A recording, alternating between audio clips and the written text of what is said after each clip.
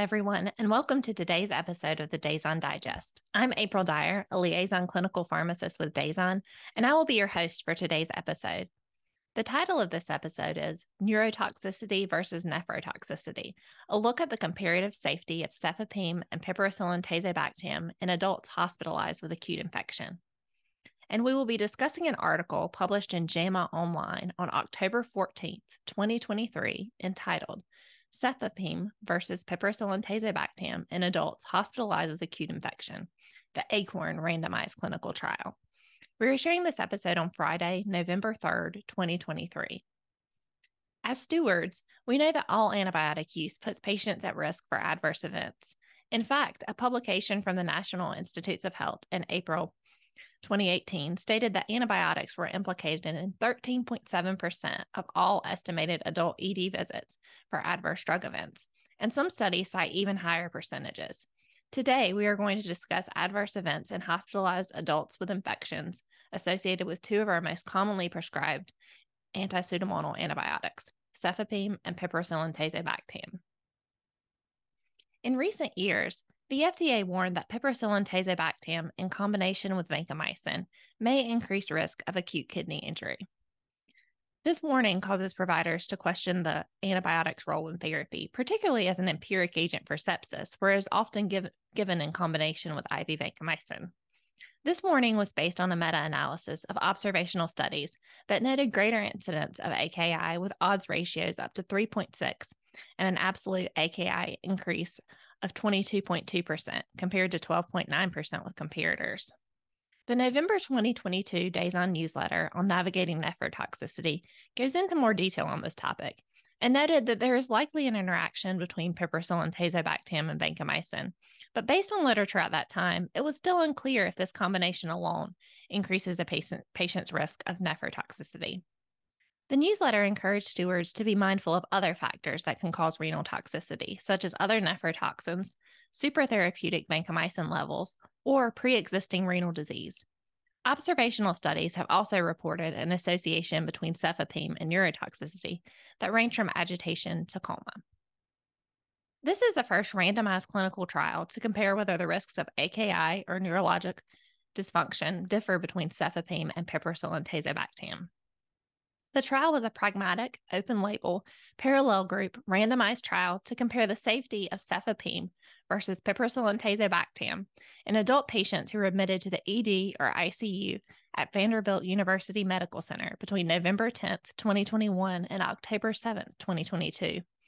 The inclusion criteria were adults aged 18 and older who were started on one of the study drugs in either the ED or ICU within 12 hours of hospital presentation.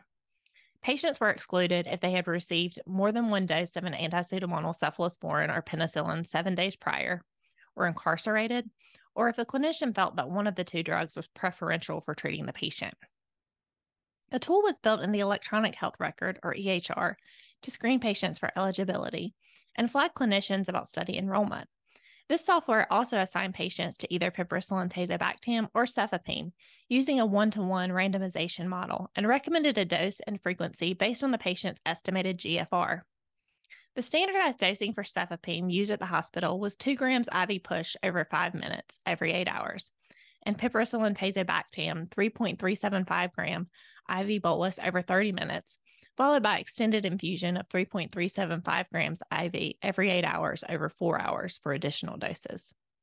Treatment duration was left up to the prescribing clinician, as well as whether or not to administer additional antibiotics, such as vancomycin or metronidazole. Pharmacists perform drug level monitoring for IV vancomycin. If the clinician discontinued the assigned antibiotic or ordered the unassigned antibiotic for 7 days after enrollment, the EHR sent an automated alert to remind them of the trial and recorded the reason for the therapy change. Data were collected as part of routine care and extracted electronically from the EHR. There were data collected on demographics, diagnoses, pre-enrollment kidney function, medication administration, vital signs, laboratory values, microbiologic cultures, organ support therapies, sequential organ failure assessment, or SOFA scores, confusion assessment method for the ICU, or CAM-ICU score, Richmond Agitation Sedation Scale score, Glasgow Coma Scale score, dates of admission, transfer, and discharge, and vital status at hospital discharge. The hospital recorded the RASS and Glasgow Coma scores every 12 hours, and the CAM ICU score was completed every 12 hours for patients in the ICU. The hospital recorded the Richmond Agitation Sedation Scale score and Glasgow Coma scores every 12 hours, and the CAM ICU was completed every 12 hours for patients in ICU. Study personnel determined whether or not sepsis was present on enrollment by using the sepsis 3 criteria. They also adjudicated the presumed source of infection, whether kidney replacement therapy or KRT had been received, and the indication for KRT. The study's primary outcome was the highest stage of AKI or death arising between randomization and day 14, measured on a 5-level ordinal scale. The kidney disease improving global outcomes criteria for creatinine level were used to define the stages of AKI. On the ordinal scale, patients were given a score of 0 if they survived and did not experience new or worsening AKI, 1 if they experienced stage 1 AKI, defined as a creatinine level 1.5 to 1.9 times baseline, or increase of 0.3 milligrams per deciliter in creatinine. A score of 2 if they experienced stage 2 AKI, defined as a creatinine level 2 to 2.9 times baseline. A score of 3 if they experienced stage 3 AKI, defined as creatinine level greater than or equal to 3 times baseline, or AKI with a creatinine level of 4 or higher. And a score of 4 if the patient died, to account for the risk of death. Baseline creatinine was determined by giving priority to creatinine values obtained in the year prior to hospitalization, as compared to the in-hospital measurements obtained prior to enrollment. Estimated values were used when no pre-enrollment measurements were available. For patients with AKI at enrollment, new AKI was defined as a creatinine level at least 0.3 milligrams per deciliter greater than the lowest prior creatinine level since enrollment. Patients with prior KRT could not experience AKI and received a value of 0 if they survived and 4 if they died. There were 2 pre-specified secondary outcomes. The first was the proportion of patients who experienced a major adverse kidney event at day 14, which was measured as a composite of death, new KRT, or persistent kidney dysfunction, defined as a final inpatient creatinine level that it was at least 2 times the baseline level. This outcome was censored at hospital discharge or 14 days after enrollment, whichever came first. The other secondary outcome was the number of days alive and free of delirium and coma within 14 days, defined as the number of calendar days in this time period that a patient was alive without a positive CAM ICU score or a Richmond Agitation Sedation score of -4 or -5. This endpoint was also censored at hospital discharge. The trial was initially designed to enroll 2,050 patients to provide an 80% statistical power to detect an odds ratio of 0.65 in the primary analysis. This was adjusted when, at interim analysis, 75% of patients in the trial population were receiving vancomycin, and concurrent use of this agent with Piperacillin-Tazobactam is hypothesized to lead to AKI. Recommended sample size was adjusted to 2,500 patients based on the calculation that it would provide 92% statistical power to detect an odds ratio of 0.75 in the primary analysis. The primary analysis included all patients who received 1 dose of either Cefepime or Piperacillin-Tazobactam, and patients were analyzed in the group to which they were assigned. Trial groups for the primary analysis were compared using unadjusted proportional odds regression model, with between-group differences expressed as unadjusted odds ratio and 95% confidence intervals, where values less than 1 indicated lower odds of AKI or death with Cefepime as compared to Piperacillin-Tazobactam. Unadjusted logistic regression model was used to compare major adverse kidney events between groups, and unadjusted proportional odds regression model was used to compare groups for days alive and free of delirium and coma. As part of the secondary analysis, a multivariable proportional odds regression model was used to perform an adjusted analysis of the primary outcome, looking at agent, sex, baseline creatinine, prior KRT, vasopressor use, receipt of mechanical ventilation, SOFA score, presumed infection source, and location of enrollment. Secondary outcomes had adjusted analyses performed with similar variables. There were also additional pre-specified sensitivity analyses, including 1. Analysis of all enrolled patients, including those who never received either agent. 2, an analysis of patients who received either agent for more than 48 hours. 3, an analysis of race being removed as a variable for the creatinine calculation for patients without measure of creatinine level prior to current illness. 4, analysis restricted to patients with creatinine level measured prior to hospitalization. And 5, an analysis with only pre-illness creatinine used as baseline creatinine. If data were missing for secondary or exploratory outcomes, a complete case review was performed, and cases that were missing data were excluded for the analyzed outcome. The Data Safety and Monitoring Board performed a planned interim analysis after 1,025 patients were enrolled. R version 4.4.2 was used for statistical calculations. So now let's discuss the results. Among the 3,806 patients who met inclusion criteria, 1,172, or 30.8%, were excluded, and the remaining 2,634 patients, or 69.2%, were enrolled. Of the enrolled patients, some patients were excluded from analysis for the following reasons. 4 patients were incarcerated, and 119 did not receive either Cefepime or Piperacillin-Tazobactam in the first 7 days after enrollment. This left 2,511 patients to be included in the primary analysis. Of these patients, the median age was 58, and 94.7% were enrolled in the ED, with a median time from hospital presentation to enrollment of only 1.2 hours. Sepsis was very common among enrolled patients and present in 54.2% of patients, with intra-abdominal and pulmonary suspected infection sources being the most common. A total of 1,214 patients in the Cefepime group and 1,297 patients in the Piperacillin-Tazobactam group were included in the primary analysis. During the 14-day enrollment, 95.1% of patients in the Cefepime group and 98.4% of patients in the Piperacillin-Tazobactam group received at least 1 dose of the assigned drug. The assigned antibiotic was received for a median of 3 days. Notably, there was some crossover in antibiotic use, with 18.8% of patients in the Cefepime group receiving at least 1 dose of Piperacillin-Tazobactam, and 17.2% of patients in the Piperacillin-Tazobactam group receiving at least 1 dose of Cefepime. 7% of patients in the Cefepime group and 7.1% of patients in the Piperacillin-Tazobactam group received other broad-spectrum agents, most commonly aminoglycosides or carbapenems.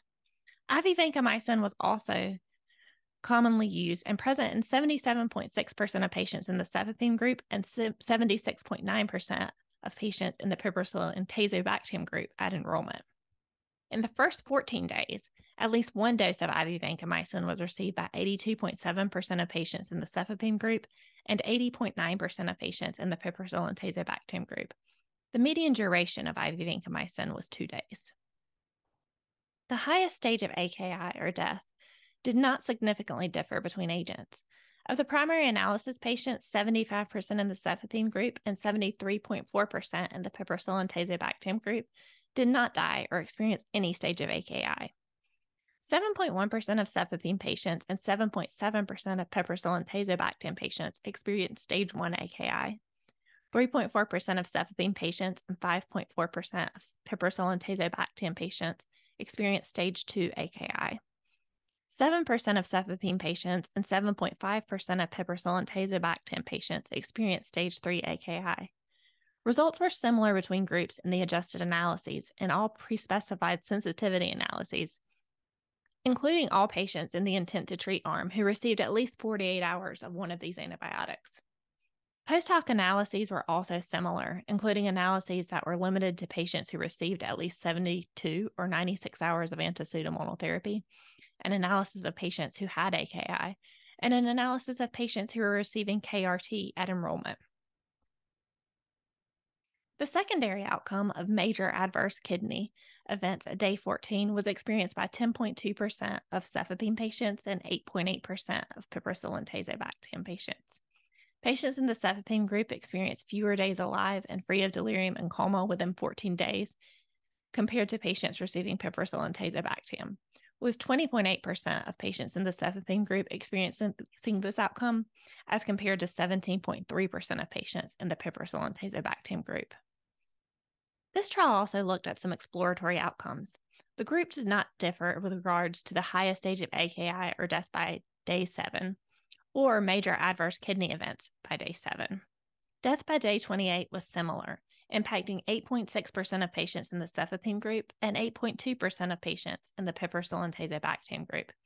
Kidney replacement therapy was initiated by day 28 in 3.9% of patients in the Cefepime group and 2.3% of patients in the Piperacillin-Tazobactam group.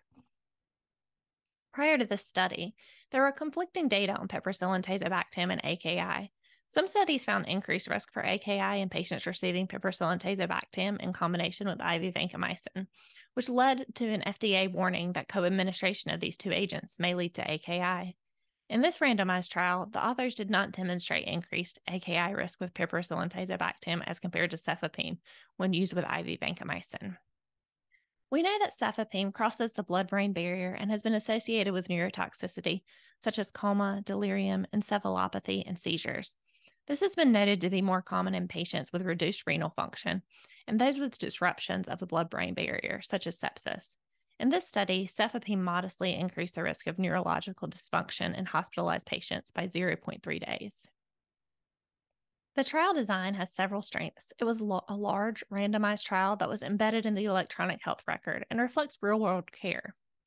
Patients were enrolled quickly, most within 1 hour of hospitalization, to minimize prior antimicrobial exposure.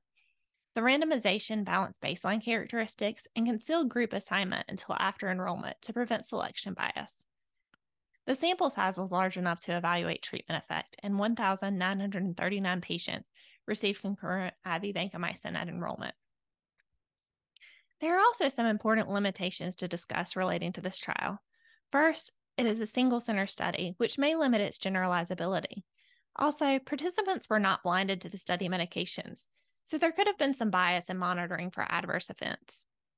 The rates of adverse events were similar in the post-hoc analysis when adjusting for receipt of sedation at enrollment, baseline delirium, and coma, and using alternate definitions of delirium and coma.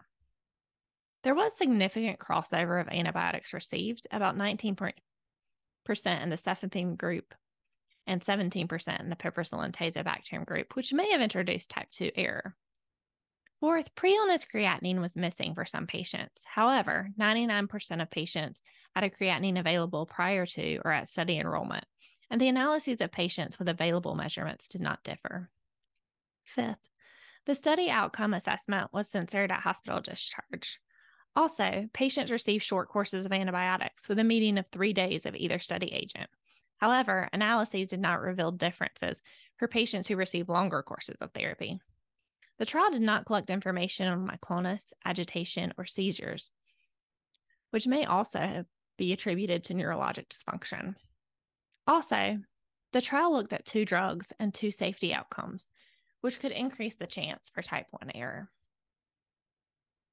The editorial on this article, published by Tong and colleagues, best describes the additional limitations related to medication dosing.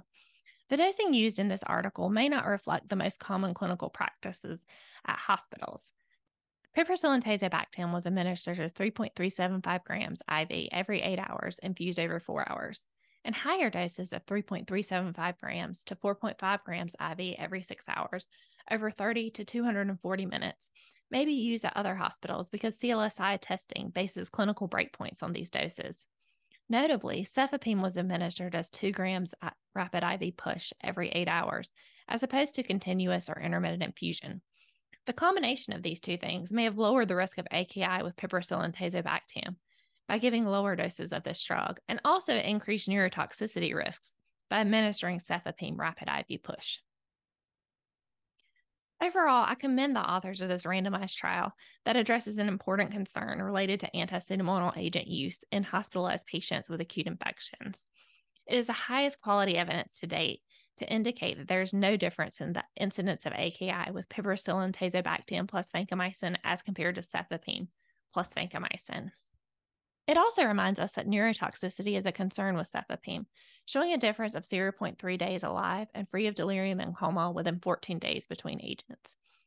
It is important to keep in mind that there were not standardized delirium management practices in this study, but use of sedation and analgesia was consistent among the 2 groups. As Tong and colleagues point out, if adverse events are the same among antibiotics, selection will often be based on likelihood of covering causative pathogens, ease of storage and administration, and dosing frequency. I think that one additional important takeaway point from this study is that in searching for the safer antibiotic, we have to be mindful that all antibiotics put patients at risk for adverse events. Therefore, it is important to ensure that the antibiotics we are prescribing are not only appropriate, but dosed correctly based on the patient's renal function and administered for the shortest possible duration to treat the patient's infection. Thank you for tuning in to today's episode of the Days on Digest. I hope you have a wonderful weekend.